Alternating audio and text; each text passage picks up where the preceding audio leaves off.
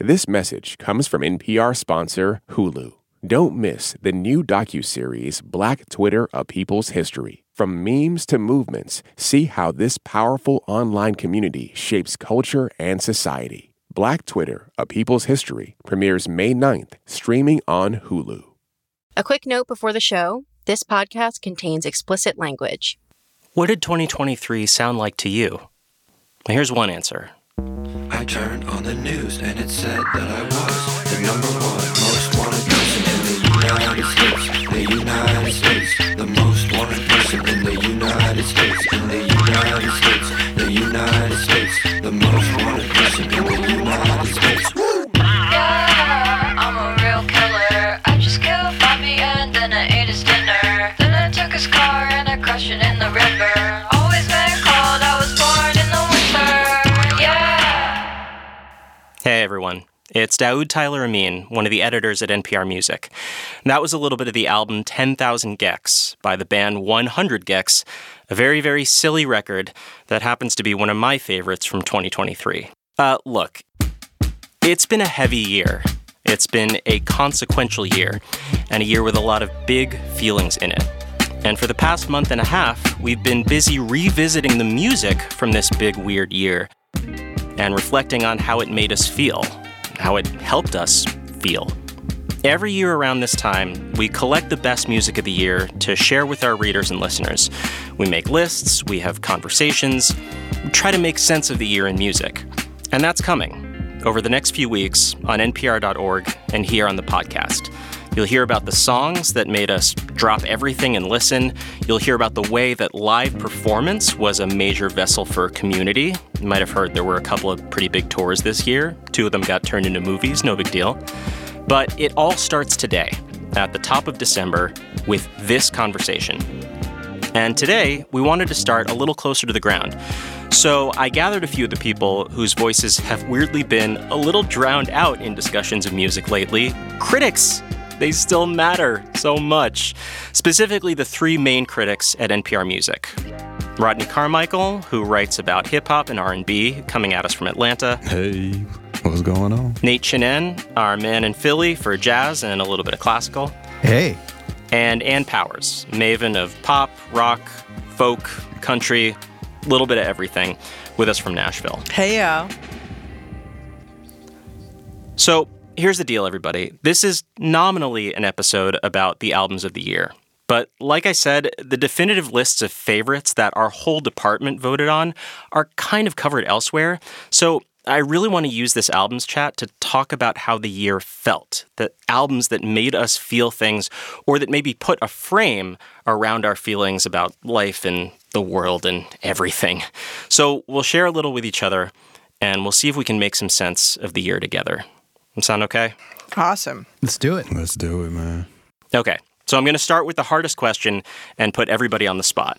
Will you each tell me your number 1 album of the year, the one you would absolutely recommend?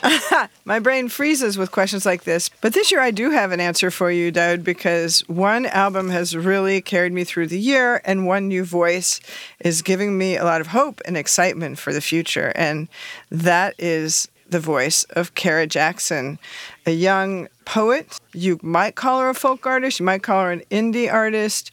I'm going to claim her in some ways for the blues tradition. Her debut LP is called Why Does the Earth Give Us People to Love? And came out in April and remains to me one of the most distinctive recordings of the year. Let's hear a little bit of, pardon my French, the song Dickhead Blues. Damn the dickhead blues. When your time becomes somebody else's refuge. Damn the dickhead blues. Make a vacation out of you.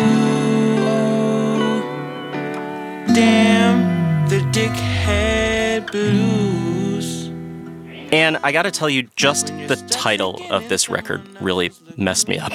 I know. Well, Even before I had heard any of it. And then I heard it, and I have to say, like, there's something almost uncomfortable about the way the vocals are produced and recorded. It really, really feels like it's there in the room with you. I wonder if they decided to forego, like, traditional kinds of, like, EQ and compression and stuff, because, like, man, I felt it like she was right over my shoulder. what's cool about this record, so she's, in her very early 20s. In another era, she would have been picked up, by a major or a big indie and directed in a certain way. But this record, Kara Jackson made with 3 of her contemporaries in Chicago. Kaina, Nnamdi, and Sen Morimoto are co-producers on this record. And the production is so subtle and cool. Like, it sounds like you're saying right up to your ear, kind of like listening to a folk artist in a coffee house.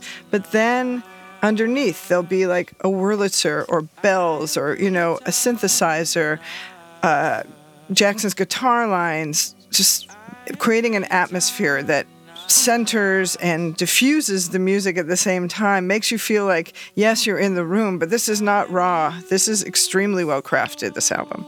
Yeah, I love it. Damn, the dickhead blues. And because there is such an intuitive association with this kind of closeness and a sort of revealing intimacy, right? You've written so much about the fallacy of the confessional. Yes.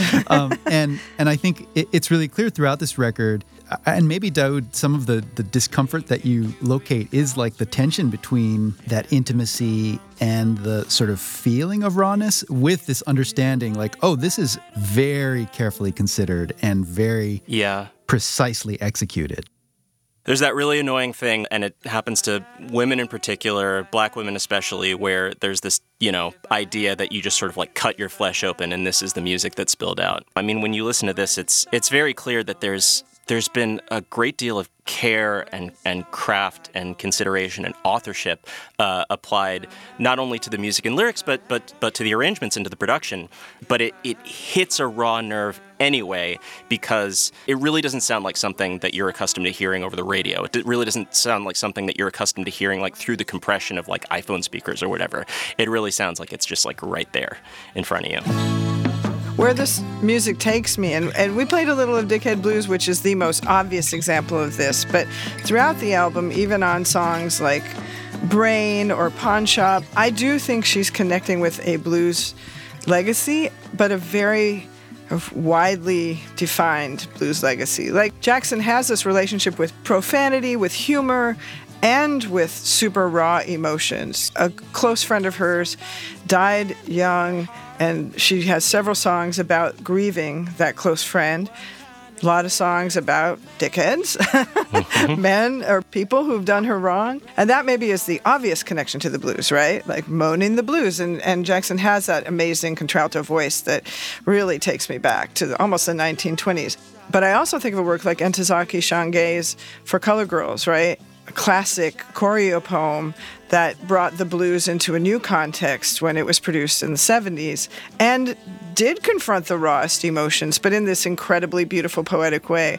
So I think Jackson's coming out of all those traditions. Toni Morrison, she is connecting with all of those different ways to sing the blues. Yeah, I just have to say, as someone who just listened to this album for the first time last night, I was just really struck by the honesty and the vulnerability. And it's funny to hear you and talk about how, there was a time when an artist like her, maybe would have been plucked up by a label and directed, and her sound maybe created for her. It kind of reminded me, even listening to her last night, about an artist like India Ari's, beginnings here in Atlanta, and how you would go live and see her playing acoustic guitar in cafes or in the soul scene at night, and her produced sound on her debut album, which she's spoken a lot about since then, was not the sound that she wanted. It was a sound that was kind of put upon her, and it kind of made me think like, you know, this almost sounds like how she might have sounded had she had full creative freedom and the choices to do the things she wanted to do. So it's cool to see that this artist, 20, 30 years later, is making and finding that freedom for herself. That's such a great comparison, Rodney. Yeah. And it is a hopeful thing about an industry that's in tatters in some ways. You know, maybe the, should we say decentralization of the music biz has given more freedom to young artists. I don't know if y'all saw that in your worlds, too. That's an old story in jazz, so... True. Absolutely true, yeah. We've been there. Yeah, we're seeing a lot of cool things happening because... you know, the means of production are so accessible. And, you know, I think a lot of people have given up on the idea of chasing the sort of big mainstream audience. And it's like, find your people. That's dope. And that's, you know, obviously not just a jazz thing. I'm hoping that that's like the next phase that hip hop is entering. You know, it's like, okay, we've been the most dominant, most consumed genre, most popular genre for several years running now. We're 50, you know, this has been such a year of like so much change, a lot of, you know, woe is we talk about the fact that hip hop was not producing any chart topping number ones the first half of the year. And it was hard to even care about that. You know what I mean? It was almost a relief. It was almost like, okay, finally, maybe artists can start chasing something else besides a hit. You know, maybe they can start chasing whatever creative whims they have. Maybe people will stop looking to this genre to be the kind of like song or / album of the year and all of that. And it can start being a little more niche, you know, in terms of the kind of audiences and artists that come out of the genre. So don't get me wrong. I mean, I think there's a certain pride that probably exists within the genre, especially after so many years of being undercounted. You know what I mean? Yeah. But I would love to see its endurance be a lot more jazz-like in terms of artists having just this wide breadth of like creative freedom to just do what they want to do and not have the pressure of you gotta what's your first week sales. I cannot stand some of these stats, you know. Who cares? I've never cared about first week sales. Yeah, maybe since Snoop Dogg almost went platinum on his debut album, but since then I really have not cared about it. You know what I'm saying? So I'm hoping that that's a good sign for our future too. But Rodney, I wonder what you think about the way hip-hop has infused R&B. And SZA's SOS came out in December 2022, but yet it still is one of the albums of this year. And in fact, your pick for your favorite album of the year, not a hip-hop record, yep, but yet. Definitely not. It's Sampha, you know. This is his sophomore album. La High is the name of it. I always consider myself a Sampha fan. I was waiting for the album to drop, and I heard it, and I was like, okay, I can already see this is an album that's going to have to grow on me, which I love. You know, I love hearing an album and already hearing all the things that I don't hear yet that I'm going to hear on down the line. And yeah, and like you said, it's one of those things that's interesting to me that I think is being called out a lot more. Like, there's always been this relationship, obviously, especially in black music, where different genres kind of blend in one another. And the hip-hop soul, hip-hop R&B thing has been a thing forever. But it feels like it's gone from being A artist and B artist, hip-hop artist and soul artist get in the studio together and make a cool collaboration to one artist embodying all of those sounds. You know, there are certain tracks on this Sampha album, the song Only comes to mind, where he has this really rhythmic delivery that sounds to me like he's rapping. Only you. I was chasing highs up on diagonal, started looking down like where the middle go. I've been on this grind like it's gonna break my fall. Could be a risen pothole like where my loved ones go. Obedient, blindly, I trust you and you know. I don't wanna judge, but I need to save my soul. I question your priorities, isn't in this boat. Wired to a system, born into a code. Has a way of keeping self-esteem on the low. There is this rhythmic delivery where it's hard to tell, is the singer rapping or is the rapper singing, that I'm hearing in a lot of artists right now, including another artist that's on my short list this year that maybe we'll talk a little bit more about later. A band actually, Black Odyssey. And it's not about stats and charts, but it's about the evolution of a sound. Man, rapping has been hybridizing with other genres for so long now that it's kind of wild to hear somebody do it in a way that surprises you. On the point, Rodney, you're making about hip-hop infusing R&B and the lack of distinction or the beautiful marriage between the two, that's always existed, but now, I don't know, it's in its golden era. I really think that the most interesting artists now are inhabiting multiple genres at once. Let's do away with this critical discourse about post-genre or, exploding genre or there is no genre. It's actually just that it's the multiplicity of stances that interests me. And Sampha is such a great example because, as you said, we just heard it, that musical delivery, that rhythmic delivery that recalls rap. Even Kara Jackson, I think her wordplay is very much influenced by rap. No doubt. Yeah. But also jazz. Like, there's such a fruitful jazz scene in England right now, and Sampha feels very connected to that. Well, Nate, why don't we go to you next? Because I know that your pick is somebody who has a sort of slant relationship to jazz as their ostensible genre. Can you talk a little bit about it? Absolutely. This is another album that's like jazz but not jazz. Mm-hmm. This is Michel Ndegeocello's album, The Omnichord Real Book. Don't be fooled by the myth of control. Be at peace within the chaos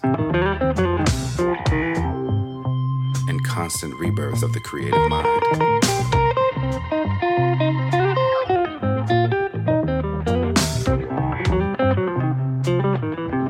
To be in the now of creation.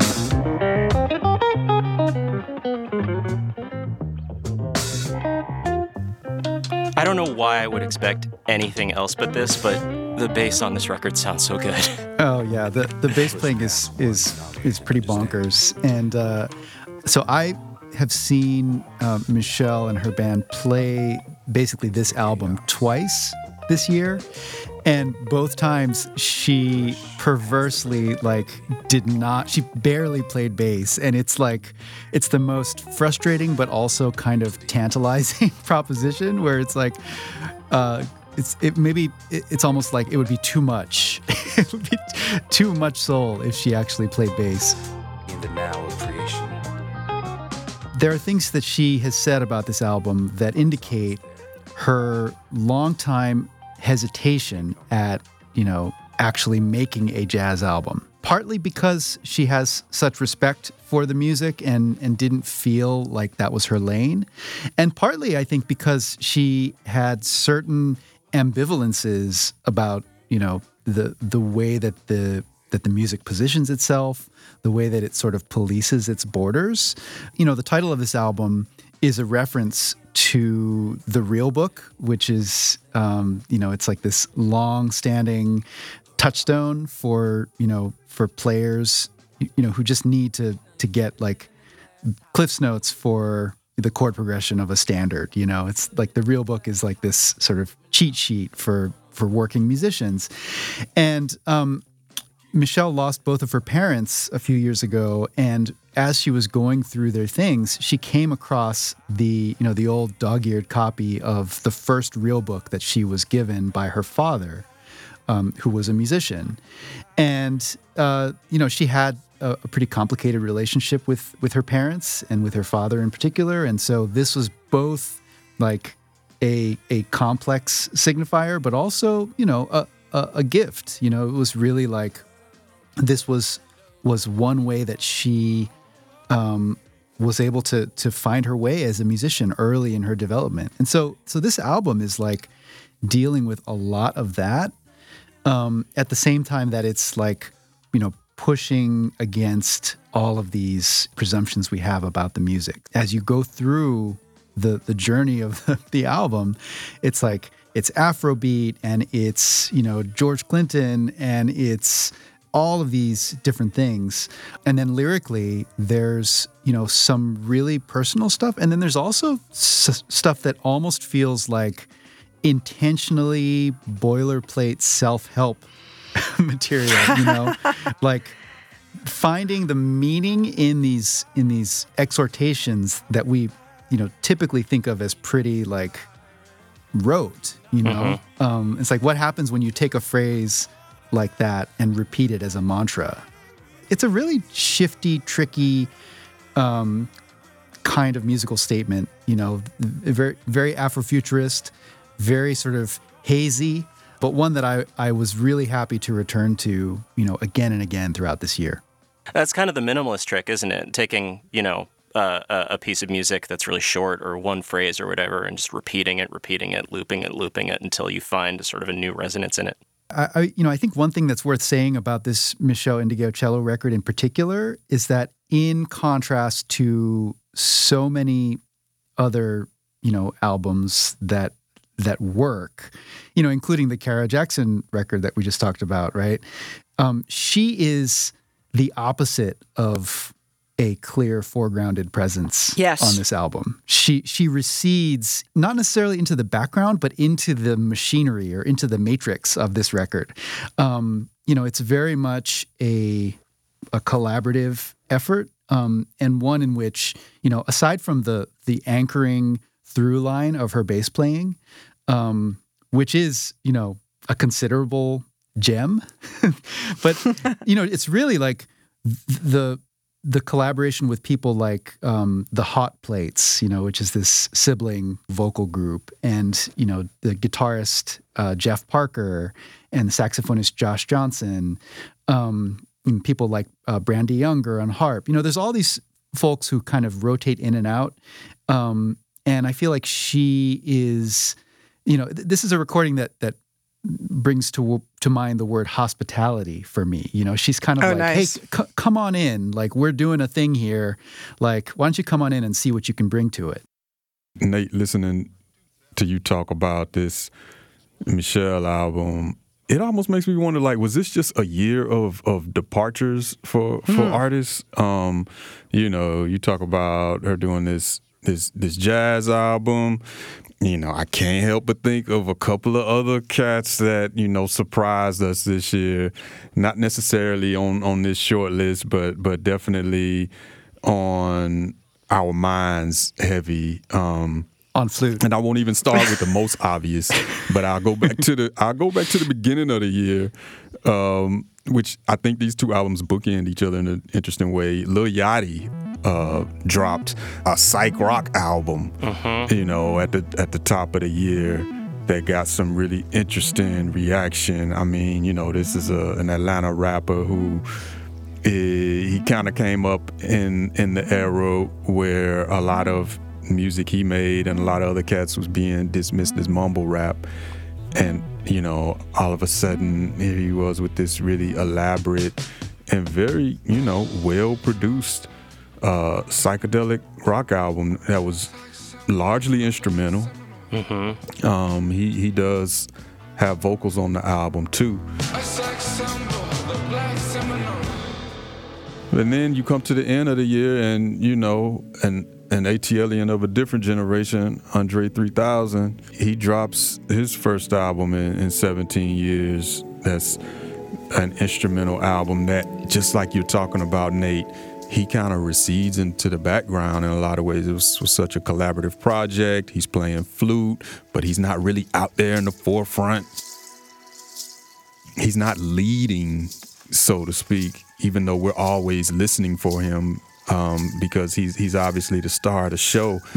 But yeah, I think in a lot of ways, it's made me start to think about the kind of like turning tides that it feels like we see artists going through individually, but also in some ways, and like what you were talking about with the evolution of sounds and the multiplicity of genres and what's happening. It just feels like a lot of change in the undercurrent of music this year. I'm Daoud Tyler Amin. From NPR Music, it's All Songs Considered.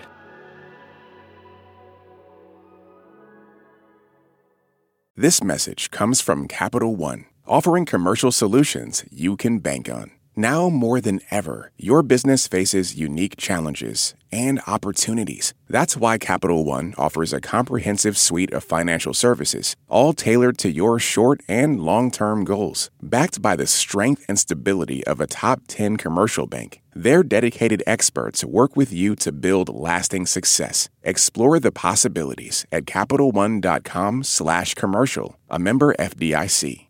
This message comes from NPR sponsor Rosetta Stone, an expert in language learning for 30 years. Right now, NPR listeners can get Rosetta Stone's lifetime membership to 25 different languages for 50% off. Learn more at rosettastone.com/NPR.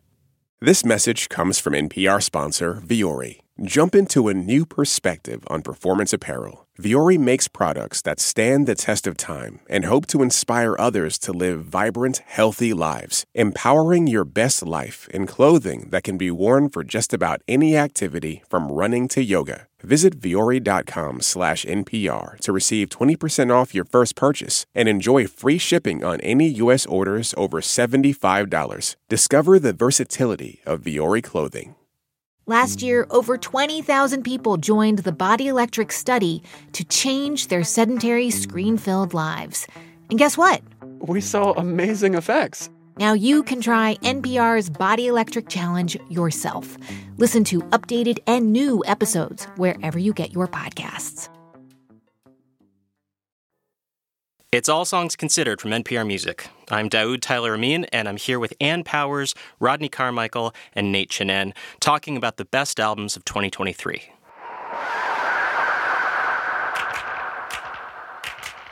New York Transit Queen, New York Transit Queen, New York Transit Queen, little over 17. For some reason, I don't know why this slipped past me, but the Corinne Bailey Rae record, oh yeah, Black Rainbows, which totally. I mean, this will not reflect well on me, but like listening to that, maybe half the way through, the thought that occurred to me was like, wow, who knew she had this in her? Yeah. And I should have known. Yeah, I should have known. I'm ashamed to admit it, but yeah. It's like, man, what a fantastic album, and what a, just like the amount of ferocity and energy and like bouncing around stylistically that happens in there. It just feels really fearless to me. Yeah, absolutely. This was one of my favorite picks of the year. I've loved Corinne Bailey Rae since the days of Put Your Records On, when, she was making this kind of beautiful, sunlit R&B. But before that, growing up in England, she had a punk band called Helen when she was a teenager. Kind of a 90s rock, alt-rock punk band. And they almost got signed. They didn't get signed. She went on to make the beautiful jazzy R&B we love from her. But now she's made a record where she incorporates that edge, and that absolute burn-it-down rock and roll with her more psychedelic soul. And she was really inspired by going to a place called the Stony Island Arts Bank on Chicago's South Side, where the artist Theaster Gates has collected black memorabilia that are frankly racist. So Corinne looked at this material and wrote songs in response to some of these pieces. Like, for example, this is a bit of a trigger warning, but like an ashtray that was the open mouth of a black child. That is a very upsetting image, right? And that inspired her song Erasure.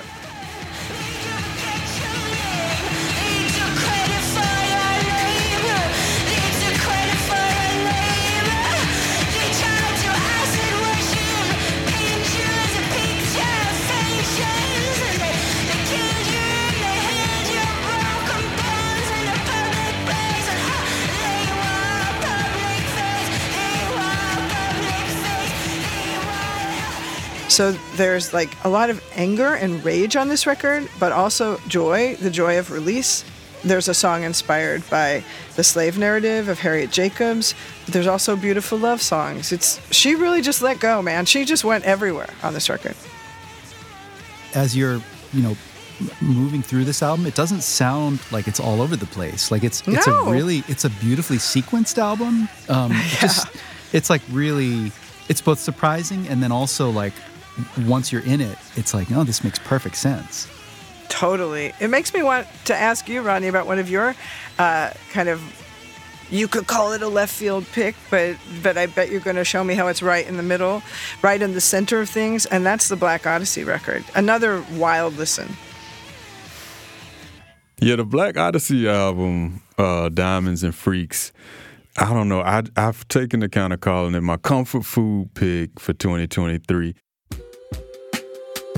And that's because, like, in a lot of ways, I'm a funk baby. That music is really my lifeblood. And I don't know, something about what Black Odyssey is doing as a band that's, led by this producer and singer, I guess you could call him, Juwan Elcock.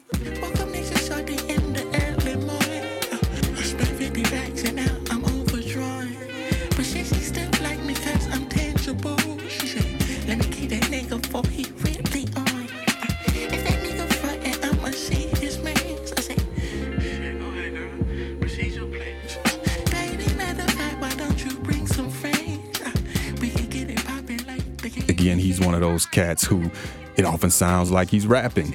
It often sounds like he's singing. His flows are very rhythmic and very like fluid. This album is kind of conceptual in a lot of ways. It's kind of lush driven thing, but I honestly don't care about all of that as much. I mean, the story is interesting, but it's really just the way it makes me feel, which is just kind of like warm.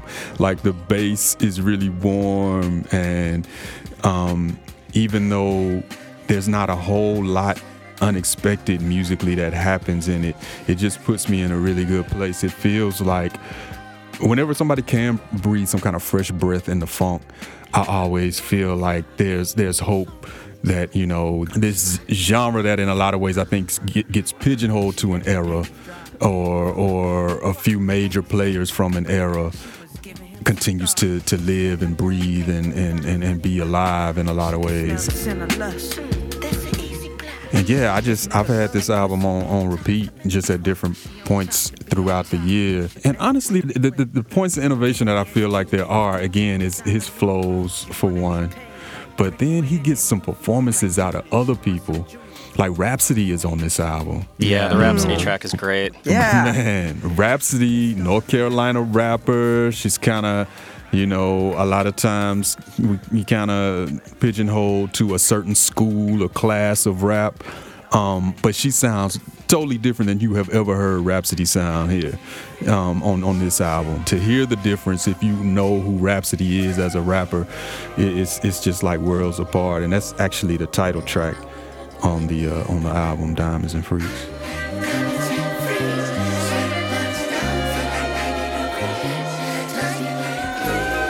I love that your comfort food is something that I heard is totally adventurous, but I always hear funk as adventurous. Its DNA is adventure. No doubt. You talk about the bass playing. Bootsy is on at least one track of this album. Yeah. And along with that classic funk bass, the beats on this record are so crispy. I love the way like the drums are mixed. Yeah. And there's also moments, it's funny, we've been talking about genre bleed or what have you, and you could make a case that this is another album where jazz is the secret sauce. You know what I mean? Oh, wow. Definitely. And, there's a track called Ephesians that actually gets into some like swinging, saxophone stuff. And it's some of that and even the presence of Rhapsody that reminds me of To Pimp a Butterfly. It's like I feel like this album can't exist without that one. You know exactly. what I mean? It definitely feels like that album is that Kendrick album is a bridge builder to where Black Odyssey is now, for sure. That came up for me too. Well, I wanted to leap to a different place because what you're talking about, how it's both your comfort food and doing surprising things, makes me think of the indie rock band Wednesday and their amazing record, Rat Saw God. And this is a record that I can only describe as covered in dirt. It's something about the guitar tone. I don't know what it is, but like I just imagine like the grossest, greasiest like gas station dirt that you can just power wash all you like and you never really get rid of it. That's how this record sounds to me in a great way.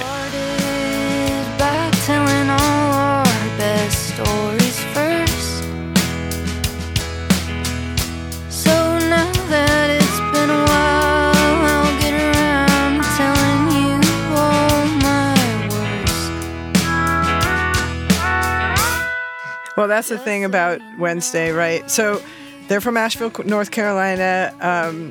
Everybody in this band is great. They are just a killer band to see live. They rock it out with amazing jams, but they're centered on the duo of the vocalist and songwriter Carly Hartzman and the guitarist MJ Lenderman, happen to be a couple. And they work against each other and with each other so beautifully in these songs. But that dirty feel, I think, is partly the southernness of it, I think it is because of Hartzman's voice and her writing. She really writes, I don't know, thinking about Craig Finn and of the Hold Steady and the classic Hood Rat. Sure. That's a great pull. Yeah, because, what he wrote about supposed hood rats, people who hang out in parking lots, sitting on the hoods of cars, and that's kind of where Carly lives too. And the detail, again, like, I love the way this conversation is helping me make connections among all of these records, but the detail in her writing is very similar. Well, it's different than Kara Jackson's detail because it's less metaphorical, but it's just I don't know, the songs are bubbling with detail. There's so many great little lines. Precisely observed. The rain-rotted house on the dead end of Bay Tree, oh, bitter lady. Coming to this after reading a little bit about this album, I was actually expecting a gnarlier, dirtier sound than I got. There's like really beautifully balanced like pedal steel and like, this is a band that really like knows how to shift gears. Yes, totally. So I was sort of, I was bracing myself for something that was just going to be a little like more out of control, but like they know how to dial it up and then bring it back, which is, that's always of interest to me when a band has that kind of control. Yeah, and her lyrics, the stories she tells, do something similar, like these lines from Quarry.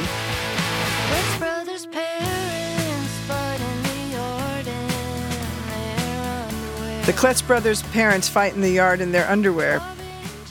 Bobby and Jimmy sit in the baby pool with lice in their hair. They have scoliosis from constant slumps in misery, flat parts on their crew cuts from laying their heads on their knees. Well, that's a pretty dark image of the South, and yet there's something poetic and beautiful when that song begins with this image of the rain-rotted house on the dead end of Bay Tree. It's like, I don't know, it ain't Faulknerian, I don't want to go there, but there's like a beauty and like you're saying, a dirtiness doubt or we're sitting in that baby pool, we're feeling that, but her voice and the space they create also brings out the poeticism, I guess. Yeah, a really interesting relationship to melody. A lot of the guitar lines have these sort of long, loping bends to them where you have to sort of almost infer the melody inside of it rather than just being handed something that's more of a kind of a traditional riff. Listening to the Wednesday album with the list of y'all's picks in front of me, I made a connection that maybe you can tell me if I'm crazy, but Nate, I was thinking of a record that you picked by the band leader Darcy James Argue, and how, like Wednesday, taking on indie rock, taking on southern rock, and not exploding the genre or the style, but coloring it in with different hues. I feel like that's what he's doing with big band music.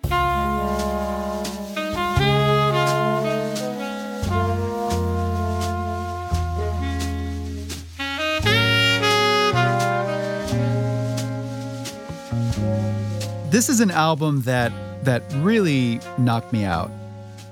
It's called Dynamic Maximum Tension, and it's a double album. It's a lot of music. And really, it's like compositions that he has been creating for this band, The Secret Society. I think maybe some of the oldest pieces on here might even be like a decade old. So it's really kind of a compendium of stuff, but it feels very cohesive as an album. It has a lot of sort of big ideas rattling around inside of it. But the thing that Darcy does so well as a composer and orchestrator and band leader is bring really almost the entirety of the modern big band language in jazz, the sort of modern big band that you think about, like the Thad Jones, Mel Lewis orchestra, which became the Vanguard Jazz Orchestra. You think about Maria Schneider, these modern figures, sort of from the 70s on. And he's so conversant in that language, but he's also like a child of, like the Pacific Northwest indie rock vibe, and so... Right. Maybe that's why I relate to him so much. That's my background. I didn't know. Yeah, those are your people. Yeah, he's Canadian, but he's from that corner, and so there's like a real fluency in the kind of like indie rock aesthetic in this band, but he's like making really intentional gestures.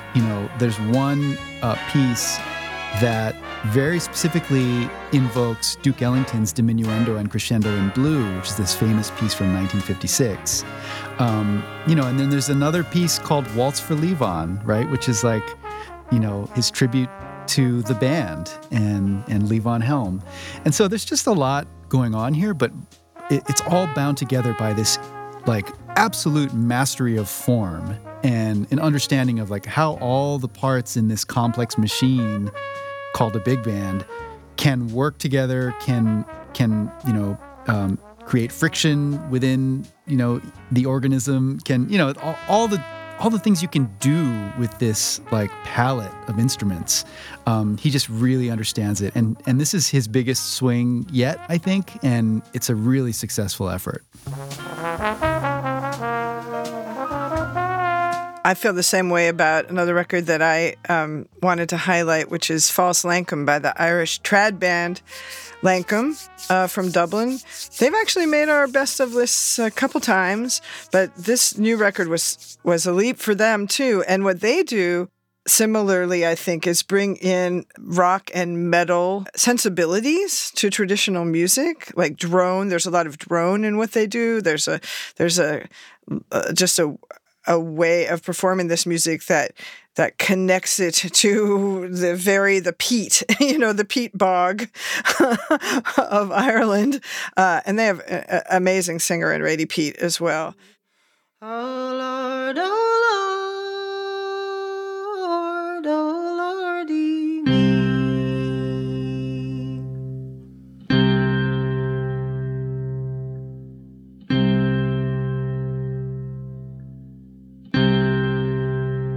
She went upstairs for to make her bed, and not one word to her mother said.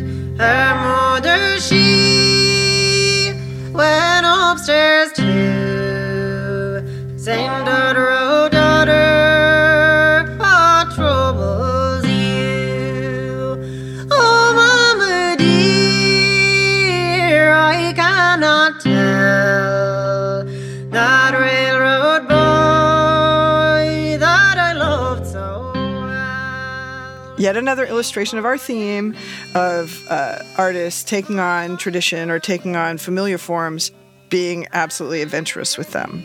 Ronnie, I wonder if any of your rappers do that, like the rap records you highlighted. I was about to say I could see you and raise you on that. So here's a duo that on paper, to me, I never would have imagined I would be able to withstand for more than a song or two. JPEG Mafia and Danny Brown, early this year, they dropped this collaborative album. It's titled Scaring the Hoes. Yeah, my bitch, she's so perfect and bad. And I love her, she's shaking that ass. Go ahead, girl, put that guap in the bag. These niggas is trash. Baby ass, this Kimber a freak. You can flash. Why did these nobody start with me? They don't got moves, don't got beats, don't got heart like me. It's for real. Bustin' draws while I'm packing it still. Fishy niggas fuck with it, get real. She shaking it up. She touching my leg, I know she wanna fuck this club up. Taking it down till she feel like it's us. And we feel like a slut. You know that they ain't no hard to me. Die for my bitch, you got know like a punk. I'm not a bachelor, I'm not a shooter. Bitch with a cash at, I'm a computer. I feel like a beat could just sell the whole ruler. Keep one eye open like sleep with the ruler. Got one in the head straight from a doulas. Triggering, nobody's living rent free. Spot niggas living vicariously through niggas that don't know they exist. If I was them, I'd be pissed. They rock dick for free and they can't pay their rent. I say that I probably wouldn't have been able to withstand them for more than a track or two, because if you know these artists, you know they are very much on 10, sonically and you know, vocally. Danny Brown, he has this off-kilter flow and this high-pitched voice that he works like an instrument. And JPEG has this really kind of clubby, but it's also like, it sounds like the internet in a lot of ways. Yeah, maybe like you've been at the club for a little too long and your ears are starting to go. Right. He brings the samples in, and it's frenetic. And together they both bring this frenetic energy to what they do. I was like, there's no way these guys are going to be able to make space for each other. They're going to crowd each other out. They're both great at what they do individually. You know, they're alternative hip-hop, they're experimental hip-hop, whatever you want to call it. But man, together, it's really fun to hear people just trading bars in this way. There's a rhythm to how these two are bouncing off of each other that has a little bit of the kind of like fun energy of like when like Q-Tip would say like, you know, my man Phife Diggy, you got something to say, and just like teeing up his man to go off. I also think like the two of these guys are just like, I think they know that they're like strong spices in the stew. And I mean, Danny Brown especially, his voice is his superpower, but it's also like it's maybe a little bit of a commercial ceiling for him, because you just like, you know, there's only so many people who are going to be able to stick with it for the length of an entire album. And so having these two really intense sounds and this production that's going wild and like taking, you know, the hook from Milkshake and just scuffing the hell out of it and flipping between those channels like over and over again. It's like, I think it's just the right balance. They know the limits of your attention span, and they're changing the channel right when you reach the limit. Given everything that we've talked about, do you see in the tea leaves of the music from this year a case for the continued utility and value of the album? Because so much of the, you know, commercial side of the industry has moved toward the single, the playlist. Obviously, the live experience was a big part of this year. What is an album for, given everything that we've talked about today? Yeah, I think the album is stubbornly, tenaciously holding on to its relevancy as a sort of unit of meaning. You know, if we stipulate that each album is a quote-unquote era, it really is like an experience that invites fans to think really like intently about like what an album represents and like what it is as a complete statement, you know, and as a brick in the path of a larger career and life experience. So I don't know. I feel like the album, even in the face of technology and listening habits that push us toward fragmentation and atomization and, short attention spans and all of those things, I feel like the album is still out there doing its thing. I just feel like as an artistic statement, the album remains unbeatable, and I actually kind of hate these conversations that we have every couple of years in this digital era about, is the album dying? Show me a better replacement, because a playlist is not that to me. A playlist has a whole bunch of other artists, snapshots on them. In terms of like a full, complete statement of who you are and where you are in the world and what you want to say about life and how you are living and getting it, there's no replacement for the album.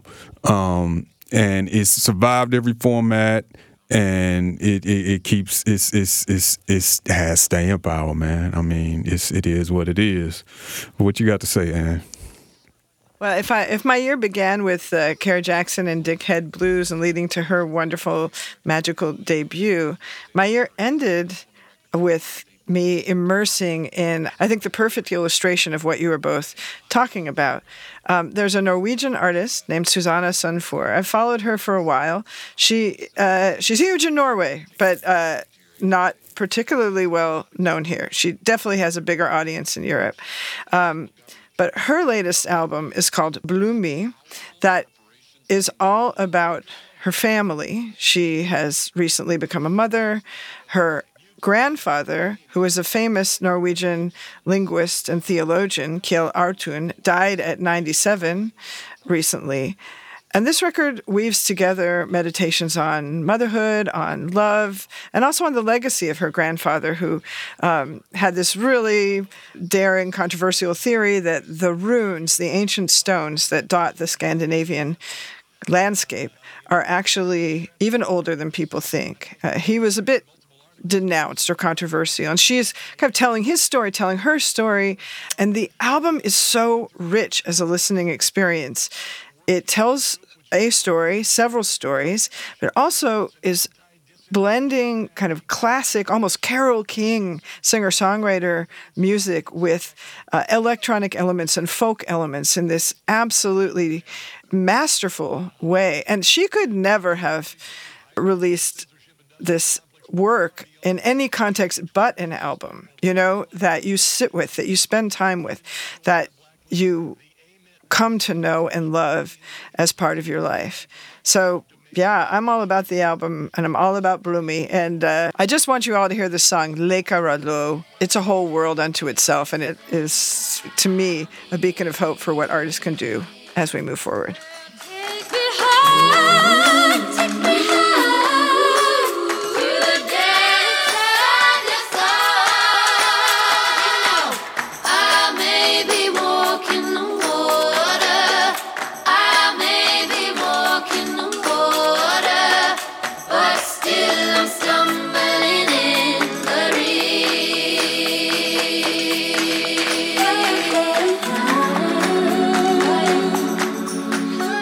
It's a beautiful record and a great note to end on.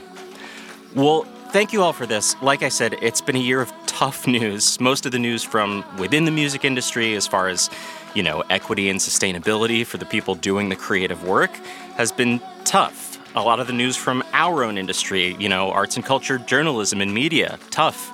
And I've been doing the best I can to recognize and hang on to the moments that kind of light up the darkness a little bit. And talking with you three today has certainly been one of those. So thanks for all your wisdom. I appreciate you. No doubt. Such a pleasure. Really our pleasure, yeah. And there's much more to come from NPR Music all this month on the best music of 2023. We've got lists of all our favorite stuff, more podcasts on the way about the unique sounds and sights of the year. You can find it all at npr.org and here on All Songs Considered. Our show today was produced by Jacob Gans. It was edited and mixed by Joaquin Kotler. I've been Daoud Tyler Amin.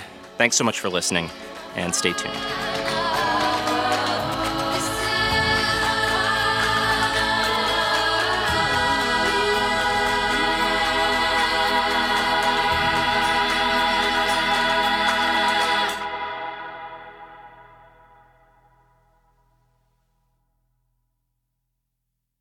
This message comes from NPR sponsor Mint Mobile. From the gas pump to the grocery store, inflation is everywhere. So Mint Mobile is offering premium wireless starting at just $15 a month. To get your new phone plan for just $15, go to mintmobile.com/switch.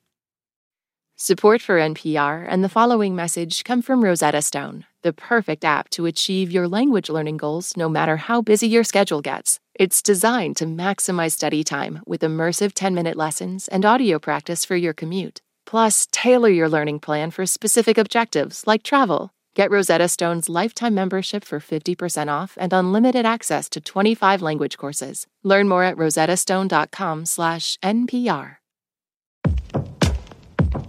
What does it mean to be Black in America? In NPR's Black Stories, Black Truths, a collection of stories as varied, nuanced, and dynamic as the Black experience, you'll hear it means everything. Search NPR Black Stories, Black Truths wherever you get your podcasts.